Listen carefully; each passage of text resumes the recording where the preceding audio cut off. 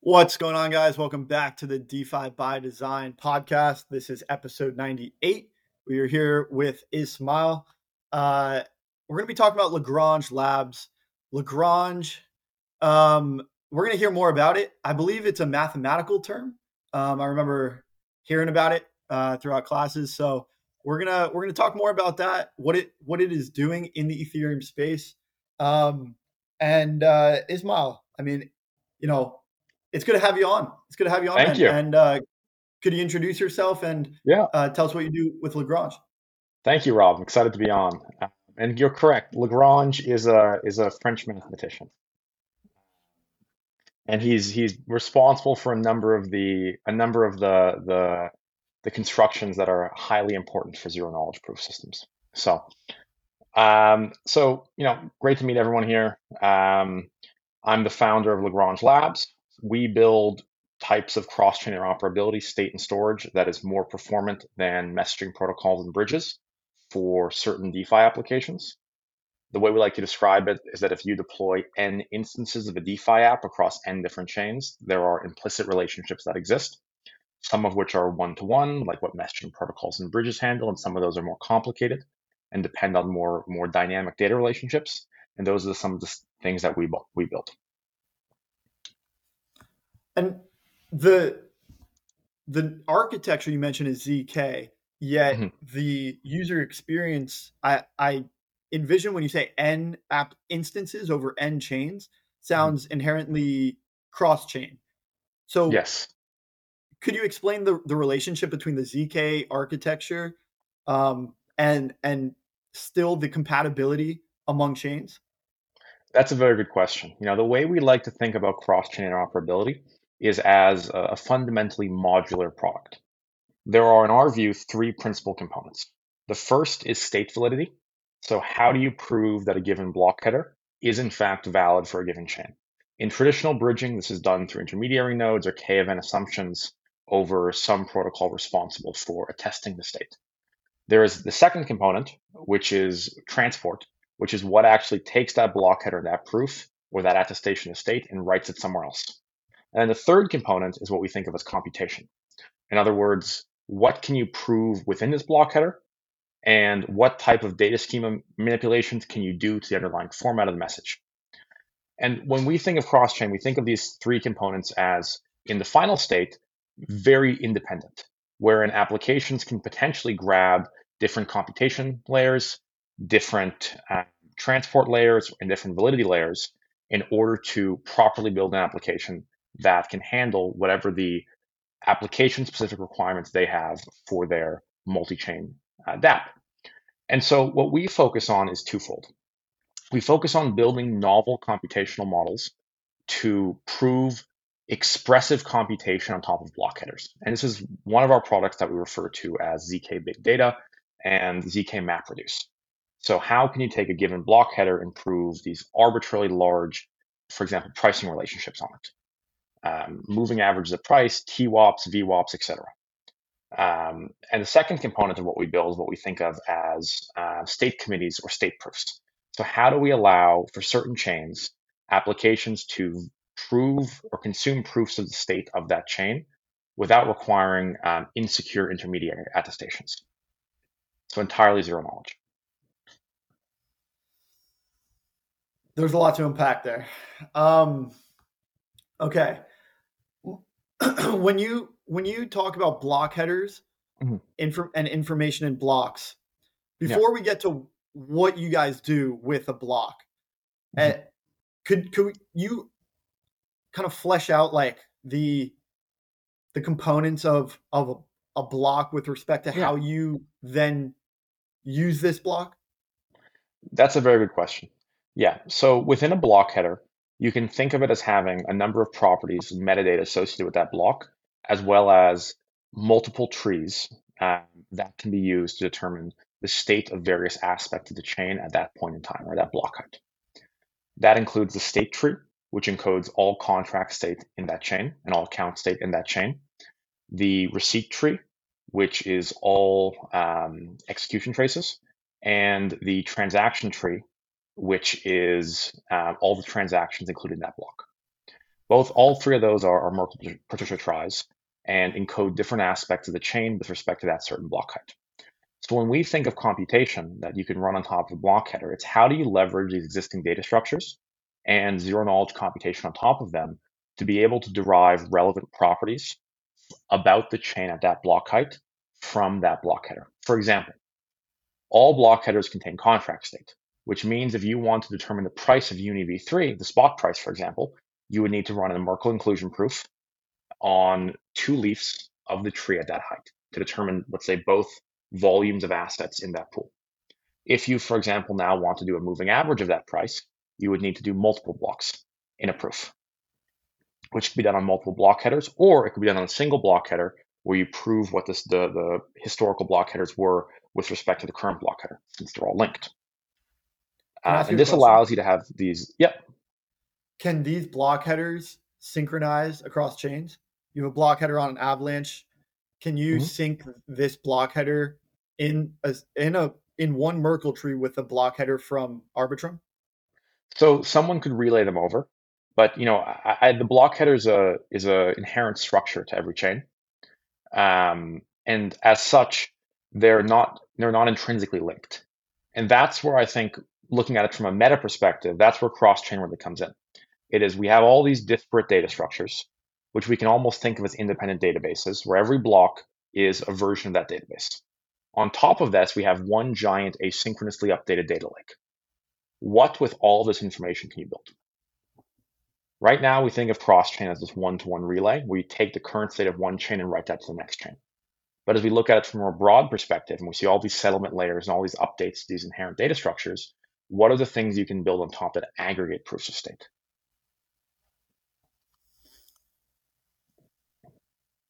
Yeah, you've thought about this question much more than I have. How do you at Lagrange address this Yeah. question? So we build computational tooling that allows you to efficiently prove properties across all of these heterogeneously updating independent settlement layers, independent block layers, where you could have computation that you can verify that runs on top of state across a series of different chains concurrently. And the question of what you can build on that, we're unopinionated on what you should build, but there's certain use cases that we think make a lot of sense. I think most DeFi apps that we've spoken with have issues and concerns over how they're pricing collateral. Options protocols, lending protocols, derivatives protocols are all dependent on off-chain price feeds in order to price assets. And these off-chain price feeds generally don't account for liquidity of an asset pair. They don't account for how much slippage you get at the point of liquidation, and they don't account for where that liquidity is located. So if you're on Arbitrum and someone gives you $10 million of wrapped Algorand collateral, there's a question of what you could actually liquidate that for in the event of a liquidation event. And so this is why a lot of protocols struggle to support long tail collateral. As you now start being able to unpack and unfurl some of these more complicated data relationships, you can remove the dependence on these static off-chain price feeds and instead price collateral natively based on how much you could actually liquidate it for realistically on the settlement space, on the execution space where your application is deployed. Okay. In terms of the user experience, from a user Mhm. perspective, this looks like uh, lending on Avalanche. I can collateralize my chicken NFTs on Avalanche in an NFT lending protocol, and I can take out a borrow position to buy things on Arbitrum natively, make that borrow on Arbitrum, and then when my uh, so I would then need to repay my loan or get liquidated, in which uh, I would need to know how there would be a question of how much to liquidate my NFT for on Avalanche, right? So um, the liquidity circumstances on Avalanche would need to be they would need to tell Arbitrum when to liquidate my position. Is You this see that I love this. This is what I love about this type of technology because that's entirely different than the use case flow that I was thinking, but that's also a completely valid one. And that's okay? actually a very good use case when you want to lock an asset on one chain and lend against it on a different chain without requiring it to move or be wrapped. And that's another very, very interesting use case. The example I was saying was just very simple, where you have one asset on Arbitrum and you want to lend that on Arbitrum, for example, and the protocol wants to know how much it sells for on just Arbitrum without worrying about any other chain's price. But the instance when you're talking about trying to price something cross-chain is another one where this type of functionality is very important, especially when you consider price to be a factor of multiple dexes concurrently. To say Arbitrum needs awareness not just of what Trader Joe is on Avalanche, but it'll need what Sushi is on Avalanche. I don't know if UniV3 has a deployment on Avalanche, but if it does, it'll need to know that too. It'll need to know where to liquidate it to. It needs to know when to liquidate it. It needs to know all these properties associated with that state of the chain. And that is where some of the more dynamic computation, more dynamic cross-chain relationships that aren't necessarily handled by bridges and messaging protocols become very relevant. Okay, so you were describing how Lagrange interacts with the state of the chain and its block headers. Yeah. And I interrupted you and asked a question. So could you, now that we know like what a block header is, could you describe what Lagrange does with these block headers and these and how it could you kind of explain the block header's role in the state of the chain? Yeah. So every new block has a new block header. And when we think about block headers in the context of cross-chain, we really need to think about kind of the logical flow of what one does with a block header. So if you have two chains, Ethereum and Avalanche, let's say, and you want to use the state of Ethereum on Avalanche, Avalanche can't make an external call to Ethereum and figure anything out. So Avalanche needs to be able to verify things just natively within its execution environment. So what does it need to verify? That some random group of bytes that correspond to a block header are in fact the correct block header at a certain height on Ethereum, right? They're not just a block header I made up. It's not just a block header you made up. That this is in fact the correct finalized canonical block header at height X. Next, it needs to verify some computation that's done on top of that block header. Unless it runs all that computation natively on chain, which is going to be expensive, you would ideally want to run that as zero knowledge context to verify it succinctly. So you need to prove almost two properties in this case. What is the block header, and what am I doing on top of the block header? And so Lagrange has a few different mechanisms to handle each of those components. For chains that have a block header structure or finality of consensus that's provable, right, where you can generate a proof for the consensus of that chain, we generally use that because there's no reason to have anything else that you can just prove what the block header is based on how the chain executes. For chains that don't, for example, think of an optimistic rollup where finality is defined by game theory and not by a provable mechanism over a short period of time. Then we have what we call state committees, which leverage restaked or rehypothecated collateral to execute verifiable attestations to state that we can generate recursive proofs on. And once you now kind of take it for granted that you have that block header that you can prove is valid, you can run computation on that. And the computation that we most natively support is distributed computation. So highly efficient big data scale computation that can be run on top of these on-chain state structures, right? Which is anything you could run in RDD, distributed SQL, MapReduce, etc. You can now run in the zero knowledge context on top of our ZK big data framework. Okay. And this allows you the pricing and all these things we talked about before. Got it. Okay. And yeah, there is some technical components that are they sound like they're very they're very abstract, but they're very advanced. Like you guys have spent a lot of time thinking about these block structures and their current mechanisms, right? Which are mostly game theory secured. Like proof of stake secures the Ethereum blockchain, obviously, and then the idea there is that the validators are proving the validity of the chain, and each time they make that proof, they post a new state of the chain. So then there's all the ZK kind of Yeah. computation on top of the game theoretically secure chain. Um, what's your opinion on ZK at the base layer? Do you have, Yeah. do you, I could kind of anticipate, but I'm curious what you think of uh, ZK Sync or the other ZK native layer ones. Yeah, we think very highly of any chain that uses zero knowledge to prove its state transitions as a rollup on Ethereum. We also think very highly of optimistic rollups. I think they both have use cases that they're very well optimized for and very distinct advantages and disadvantages.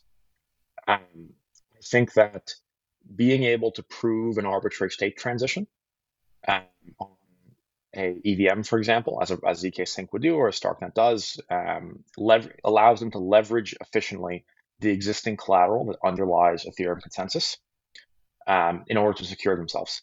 And I think this creates these very interesting structures where you can nest these rollups on top of each other and create increasing amounts of scalability and ideally atomic transactions between each of these layers that have really only an increase in settlement time rather than an increase in, for example, rather than a drop in security to try to increase block space and throughput, right? Where you can keep nesting rollups on top of each other, and all you do is increase computational cost of having to compute all these state transitions, and all you do is increase the time to fund, but you don't decrease security. And that's, I think, a very interesting property of nested ZK rollups. So we're a very, very big fan of those, and we're a big fan of nested what we're used to. Got it. Okay. And Lagrange is not at the layer one level. It is the main application to create Merkle trees of various chain states. Yeah, so we're not a layer one. So our goal is to help cross-chain interoperability be as functional and expressive as possible. So the question is, what can you do between chains? And that's the question that we're answering. And the technology that we use to answer that is entirely zero knowledge proof based. So we're not on the L1, we're not like a messaging protocol, like a layer zero and Axler, though we do work with some of these protocols to help with security and to help with expressivity of computation. We're very much, you can think of us as tooling for building dApps that are more functional and are more dynamic, right? It, So if you think is it about fair to a add? DeFi app, Yeah. pardon? Is it fair to add scalability into those other ways you describe a more useful overall app? Yeah, I think scalability is very important.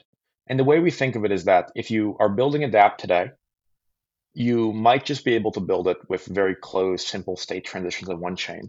But it's very likely you're going to need awareness of two things.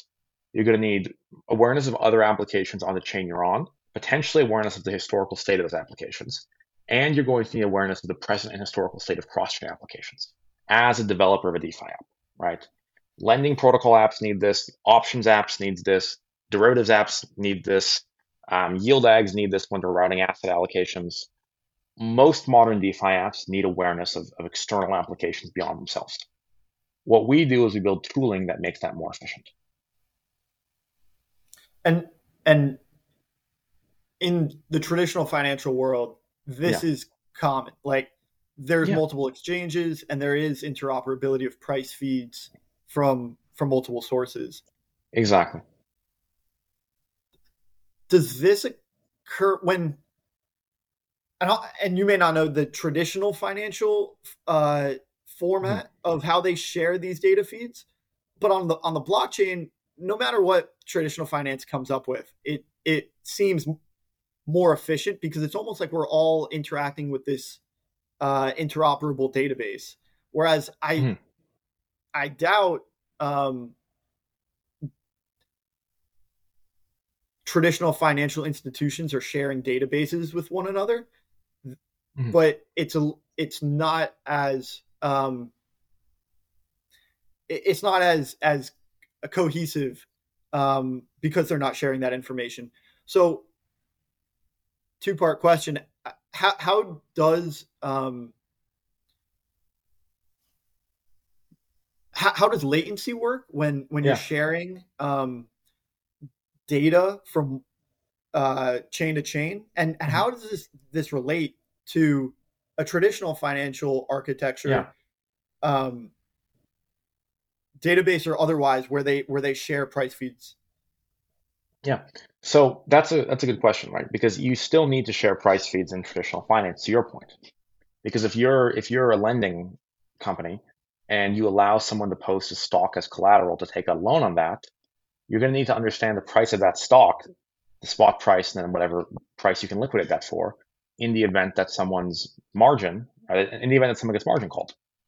So I think that's a very important aspect of trying to build any system, right? Where if you had to liquidate a stock to a certain exchange or a certain order book in the event that someone was margin called, you would need to know the price that you could liquidate that for to understand when to make the margin call.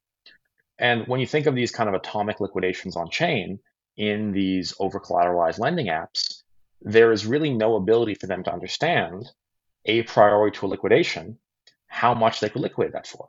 They have to rely on a secondary price feed that would feed questionably accurate data back in derived from opaque sources that they're hoping that they could liquidate for that amount, right? Like a Chainlink price feed does not accurately say how much you could liquidate ETH for on a ZK Sync L3. It's a uniform single price of what they believe Ethereum trades for everywhere. There's no context and no location for that price information and price discovery. So that creates some somewhat problematic dynamics when you think about building these DeFi apps that have to be anti-fragile and able to run atomically without user intervention. And so when we look at Web 2 movement of information, it's very simple to transact between two applications where you just call an API and they return you data in some Right. predefined format. In Web 3, it's a lot more complicated because these chains can't call externally. So To other you're chains. generally constrained. Exactly. Okay. Exactly. You're generally constrained by the data you can access. And so what this type of functionality allows is for people to build more dynamic, more expressive, more anti-fragile, more secure DeFi apps by really being able to leverage these inherent data lakes that these applications sit on top of. Okay. So the current architecture of interoperability across chains puts the state channels of one chain into this cloud like, it's a very Web 2 term, but cloud like structure above the chain. And then to access data from another chain, this other, chain B over here would have to pull that data in from that cloud like data sharing structure. Whereas this ZK technology could share state channels directly to the chain without uh, a intermediary, albeit maybe decentralized Yeah, one. Is I think that? that's a very good framing. I think when you think of how we would feed multi-chain data to a chain right now, it's going to be through an oracle, right? Where Mhm. you run a bunch of nodes or I run a bunch of nodes and we feed data back onto one of the chains. You can't have a chain that or an application on a chain that dictates for itself what data it wants to consume from what block height, from what formula for how they want to derive these properties and run it themselves, right? So you lose the agency as an application developer to really be able to customize how you would like to consume multi-chain data. And if you were to consume it for an off-chain price feed, you lose security, right? Because you're inherently building a trustless application with a heavy trust assumption on your data source. Um, and Yeah. that's a limitation that we have today. Yeah. And with cross chain, Absolutely. yeah, so And Chainlink always had these. It was honestly, it's about time, that mhm, like there's a project that kind of calls out, not that you're saying doing it specifically, but your product calls out the inherent centralization weaknesses of Oracle systems in general, yeah, like Chainlink yeah, specifically, who's always kind of been called as a relatively centralized service. Um, you know, in blockchains in general, decentralization is normally an advantage, it is. and this is decentralizing Oracle services as a product in in general. Is that a fair assessment? Yeah, I think that's a very fair assessment. When we think of oracles, you always have the need to feed off-chain data that's inherently off-chain on-chain, right? Like if I want to determine how much a square foot of real estate in Soho is priced at to issue some on-chain equivalent to that. We always need an off-chain feed. But for data feeds that don't rely on off-chain data, the use of an off-chain set of nodes to feed that data on-chain today is a limitation in infrastructure and architecture because we don't have these types of computation to allow you to do that right now. Where you can't prove, these end-to-one relationships across a series of other chains and a series of historical blocks in one proof somewhere. So you have to rely on the off-chain actor to go aggregate that data for you and tell you the result. And this is why all of those Oracle systems are game theoretically secured, because Exactly. they don't okay they don't have the compatibility chain to chain to secure them based on a proof of Exactly. proving the validity of state channels on one chain, so that the other chain shares that proof. Exactly. And then as you kind of think of the derivative of this and you start going a level deeper, one of the advantages you have is not just the security, but the expressivity.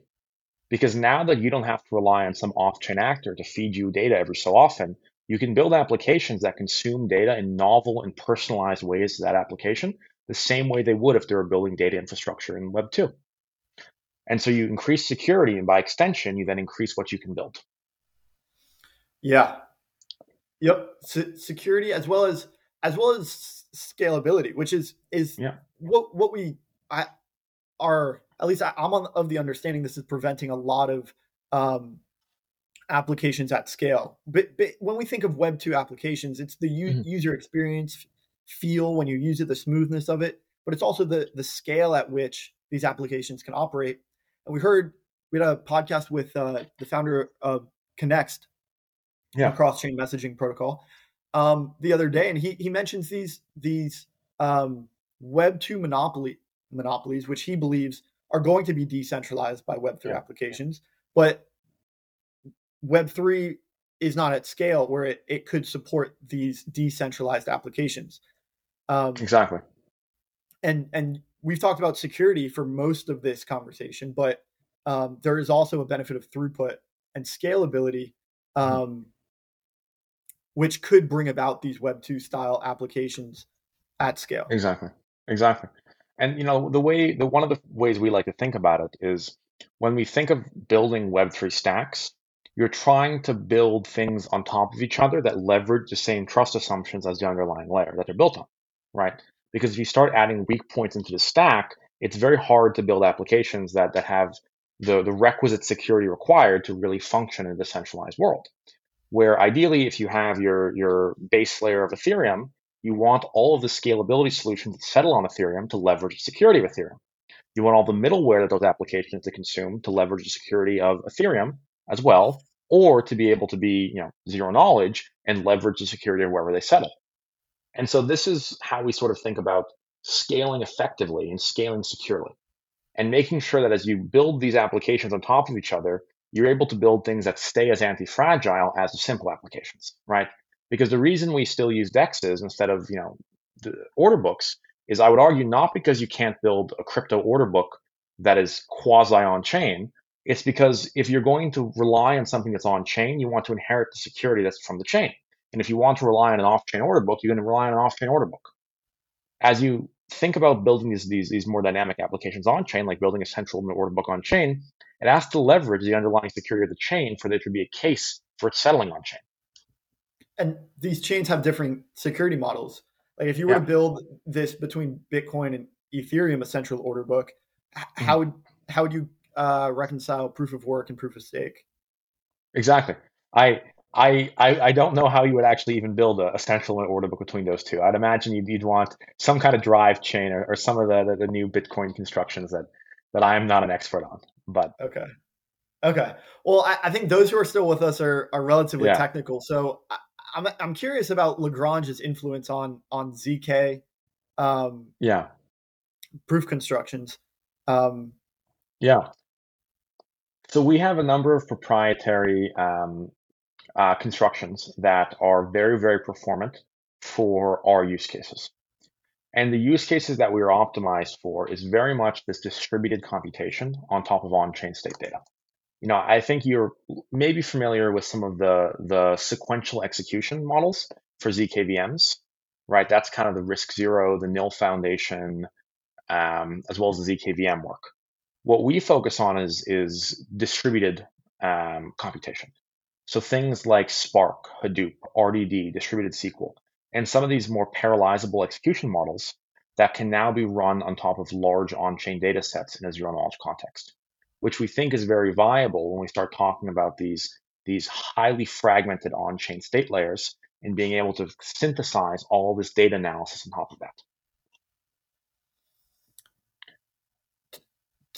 Could you talk a little bit about how important SQL is to the non-blockchain applications now? Yeah. So I would say distributed computation broadly is the dominant paradigm in Web 2 for processing large data sets. And there are different ways that can be run. And distributed SQL is one of those that's very viable, as well as things like MapReduce and RDD, which are ways to process large amounts of data in parallel execution formats that can scale um, with log. And what that enables is for you to run these very large computational jobs that are in parallel and highly efficient instead of sequential, which would then scale as the amount of data increases, right? Because if you had to run a giant loop, for example, right? If you're familiar with like loops in computer science, where you're just running through everything one by one, as you grow the amount of data, that loop gets longer and longer and longer and longer and longer to the point where it takes forever to run. You don't really want to run it anymore. Well, the question is, what if instead of running it all individually, you ran each loop instance one by one on a different machine and then merged them all together? You could, in theory, run that as a function of the time it takes to run one of them independently, and then the time, because you're doing them all in parallel, and the time it takes to merge. And so you can run these very large computational jobs, and SQL is one of the examples of what you can do with this very efficiently. And you can do very expressive computation at scale. And this is very common in Web 2 and very common in the big data stacks leveraged by most large Web 2 companies, right? Facebook, Google, Amazon all have huge data lakes and huge data engineering teams. What we do is we allow this type of analysis to be run from a DApp trustlessly on multi-chain fragmented state data.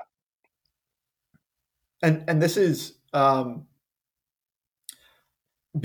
before it translates to Web3, these Web2 companies are still using AWS, Microsoft Azure, these cloud compute services to provide parallel computation.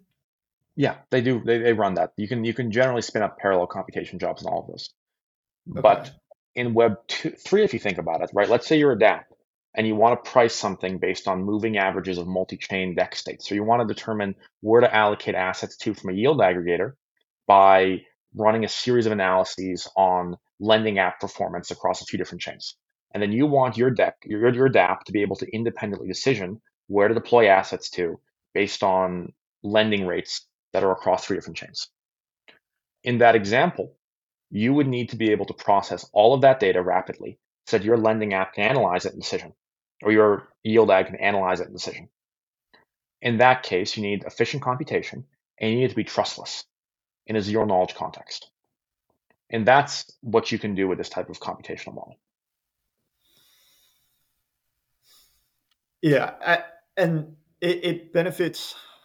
I think of it as these kind of 4 steps that you would need to go from chain to off-chain Oracle to then computation of the data on in this Oracle database, and that's each step. Is um, it's just Yeah, further away from the inherent security practices and the latency increases as you take more steps away from your ultimate exactly. destination, which would be taking it. Well, right now, Web 2 goes to these clouds. The cloud pulls them down, so it's like one off from each of their internal data computation engines. But the security practices, if you just go directly, as well as the scalability, the security benefits and the scalability benefits are greatly increased from a direct communication between those chains or those Web 2 applications or those financial institutions, or the integrity of that data. and the scalability of that data. And I, I'm I see like the inherent security benefits, Yeah, the scalability benefits, um, and I really enjoy the idea of scalability benefits. I think security is like yeah, so important, but it's boring. yeah, Sorry, but yeah, like scalability is so exciting because we can think about all the possibilities of what we can do with more technology, more yeah. just more real estate, to kind of think about these applications that are now possible with this innovation. Um, and you combine that with kind of the idea of the nested rollups. It doesn't just have to be ZK. Yeah. We can increase scalability by nesting these rollups, nest Arbitrum and an Optimism. Ethereum sharding could just be a series Mhm, of nested shards. So the opportunities like to innovate further in scalability are mhm. greatly unleashed with a direct channel to share the state of chains. um was this a Lagrange theorem? Like which No, theorem is this that kind of like opened this whole field up? I think the way we see settlement layers is that and execution layers is that we're increasing the amount of block space, but we're not increasing the amount of tools that allow you to interop between block space. In other words, you're going to have thousands of app rollups, likely in the next few years, with all these new app rollup as a service providers that are launching. You're going to have L3s on Starknet, L3s on ZK Sync. You're going to have Orbit Yeah. rollups on Arbitrum. You're going to have OPT stack chains. You're going to have all of the OPT stack rollups. You're going to have all these different rollups that are being created that are all settling on different settlement layers and all have their own independent execution states. And so, what you need to do is to have cross-chain models that can properly interact with all of this different state safely. And when I say safely and security, like I agree with you that in the purest form, security can be very boring. What I think security and scalability, where they become interesting, is when you think about what you can build on top of them. Like think about just a very simple yield aggregator, like a Urine or a Beefy, right? Well, how does it allocate assets? Every so often, there's a tend or a harvest function call, at which point these yield aggregators rebalance and allocate assets across a series of different yield bearing strategies. These function calls are called whenever someone deposits assets or whenever there's a regular interval that passes. And they're constrained by only being able to access the data that they can directly read, right? And now you talk about all these different applications deployed in all these different chains. Are we going to have thousands and thousands of independent yield aggregators? At some point, it doesn't make sense. What you need is to be able to have yield aggregators that can compare multi-chain state with the exact security mechanisms they use today to be able to now take a single chain yield aggregator and make it capable of deploying assets multi-chain. That's the kind of things that we think this type of technology very naturally unlocks. To take a DeFi app and then to expand what you can do with it. Yeah. Wow. This is heavy, and I expect that there's like you know, this is going to seem so obvious to people like in the long Mhm. run, but then it's going to people, just developers are going to have that moment like why didn't I think of that? Um I think it's what we all think of, as like an idealistic interconnected um blockchain, Mhm. which is also multi-chain with like kind of a diversity built into it for Yeah, uniqueness, competitiveness, and choice, where you can still choose to operate um, on one chain or another. An app chain, yeah, Axie Infinity, the NFT game, has its own chain. exactly. Layer threes and fours and five ultimately are are app chains depending on how many applications are deployed on that Yeah. particular chain, and the interconnectedness of all of those applications, um, I think was Mhm.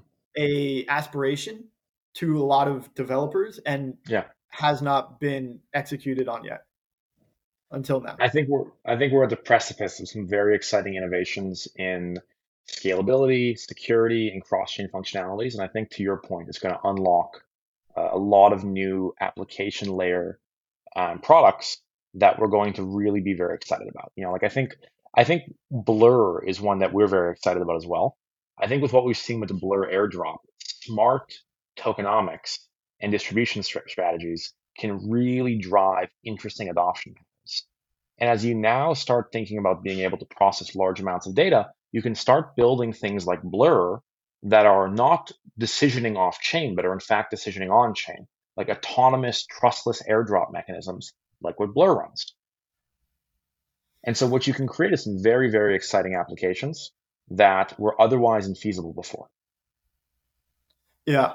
The the classes of applications out there are so, I mean, they're endless, right? Yeah, Like, which is really, really cool to like let your imagination run about what you could build with just frankly way better security, way better scalability. exactly. There's there's all the new primitives, Yeah, spoons, if you will. Whereas you could fork a traditional finance institution, architecture, all of the exactly. Web 2 applications that people know and love. You know, to call them forks is maybe a little bit Hmm. disrespectful, but like people like using these applications. They spend time on them, Yeah. build relationships on them. Um, could could pragmatically choose an architecture of a distributed compute, um, and provide a better product, arguably, at kind of just the behind the scenes, under the hood components that Mhm. aren't really facing a experience, and the majority of users would not notice, Yeah. except for the increased performance. Yeah. I think that's very exciting. And I think we're very close to converging to a point like that. With the growth of ZKVMs, with the growth of scalability solutions, and the growth of tooling for interoperability, like some of the stuff that we're building, I really think that it's going to be this kind of aha unlock moment for a lot of developers who can now build things in Web3 that they couldn't build in Web3 6 months ago. Where 6 months ago you were constrained to very small function sizes on Ethereum with very limited data access, no historical data, no real trustless cross-chain data, static price feeds with complicated and opaque risk assumptions associated with them. And now you'll be able to access data from anywhere. You'll be able to access derivatives and analysis of data from anywhere, and you'll be able to build far larger and more expressive applications that are more secure, more fault tolerant, anti-fragile, and are actually a lot more fun for the end user to play with. Yeah, right. Yep. And that's what like the majority of users are looking at. Is like how much fun it is. But then, Exactly. uh, yeah, that's great. Exactly. For mass adoption and Yeah.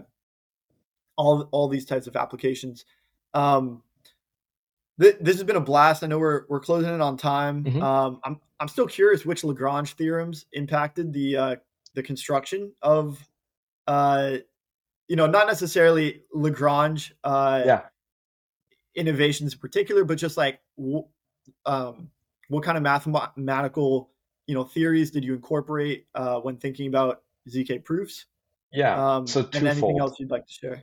Yeah. So twofold. Lagrange interpolation is a component of zero knowledge proofs. And it's a component of a lot of things in mathematics and cryptography.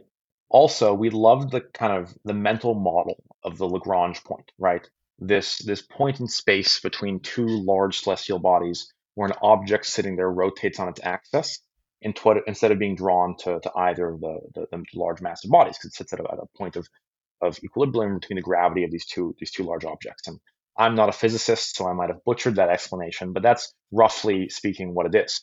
And we've loved that This concept is the with Lagrange point at the yeah, middle of these other two celestial bodies, or exactly. caught up in And their magnetic fields. It's somewhere exactly. Instead of around being them. drawn towards either, it sits in the middle and rotates on its axis. Okay.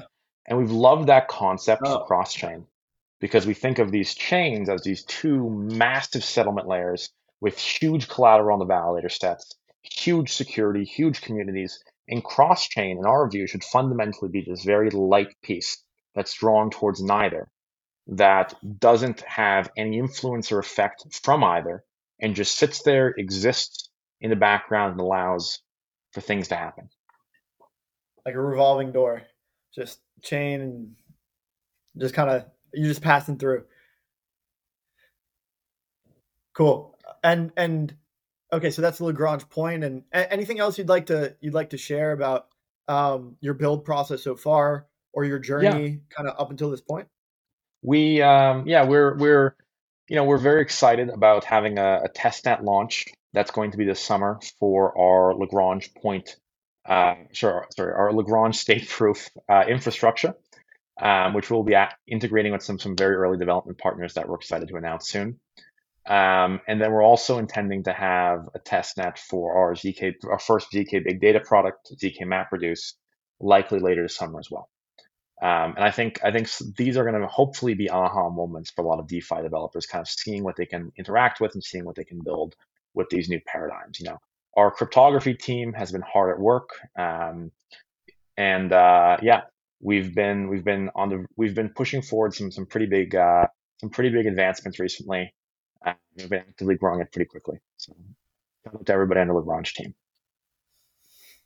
Cheers, guys. Yes, really excited to see the product of the research and the thought Mhm. you guys have put into this. Where can people find you? If listeners want to reach out, maybe they work Yeah. with a project that are interested in integrating. Yep. How could they contact you? So our website is lagrange.dev. And our Twitter is Lagrange Dev one word. We're at Lagrange Dev one word. You can contact me. We probably easiest on Twitter at Ismail_H_R, or you can email me, which I probably shouldn't say my email, but it's Ismail@lagrange.dev. It probably wouldn't be very hard for anyone to guess. Cool. Awesome. Well, it was a pleasure having you on. There's one last question that we ask each Yeah, podcast guest. If you the analogy we use or hypothetical is if you're stuck in an elevator, which is, yeah, let's say you have an elevator pitch, 2 minutes to explain to anyone. You could explain, anyone dead or alive, Lagrange, what you guys are building, and ZK's yeah. technology, and who would you choose and why? I would ideally talk to Web 2 data infrastructure and data engineering developers, and I would explain to them the types of dApps that they could now build in Web3 and how they leverage very similar computational models and can be built with very similar computational models to what they can build in Web2. I think when we unlock this larger pool of developers who are focused on some very specific aspects of the application stack, we're able to build things that are far more robust and fault tolerant. I think as the number of Web3 developers can start to become this pool of Web2 developers too, we're going to be able to have some very interesting things built that are far more secure and far more fun to play with. I think there's a lot of great developers in the world who've been kind of turned off from Web3 development because of how kind of niche and specific a lot of the engineering paradigms are. And as we start opening up and expanding the engineering paradigms to be closer aligned with what you could build and how you could build it in Web 2, you're going to be able to have a larger pool of people who are building applications that settle on chain without having to understand the semantics of how the chains work. Got it. I think a good infrastructure developer now asks themselves, how can I take this incredibly complicated, dynamic, and insider focused and insider specific domain expertise that someone would require to hold in order to build something in Web3? And how can I synthesize all this into a simple product that a developer who understands the engineering frameworks but doesn't understand where the engineering frameworks are being applied can now leverage it? Yeah, this goes out to all the massive Web2 monopolies. Mhm. Bezos, Zuckerberg, if you're listening, it's Ishmael_H on Twitter. Reach out to him. And Say less of those guys and more the developers who are working at those companies and who are interested in starting to leverage some of the cool innovations that they've had in their application level development on Web3 with this type of application level development. yeah, yeah, yeah. You guys, everyone, reach out. Ishmael on Twitter, and it was a pleasure having you on. Yeah, Thank you, I hope Rob. we stretch this far and wide and share Lagrange with the world. Thank you, Rob. Really enjoyed being on. Likewise. Cheers. Cheers.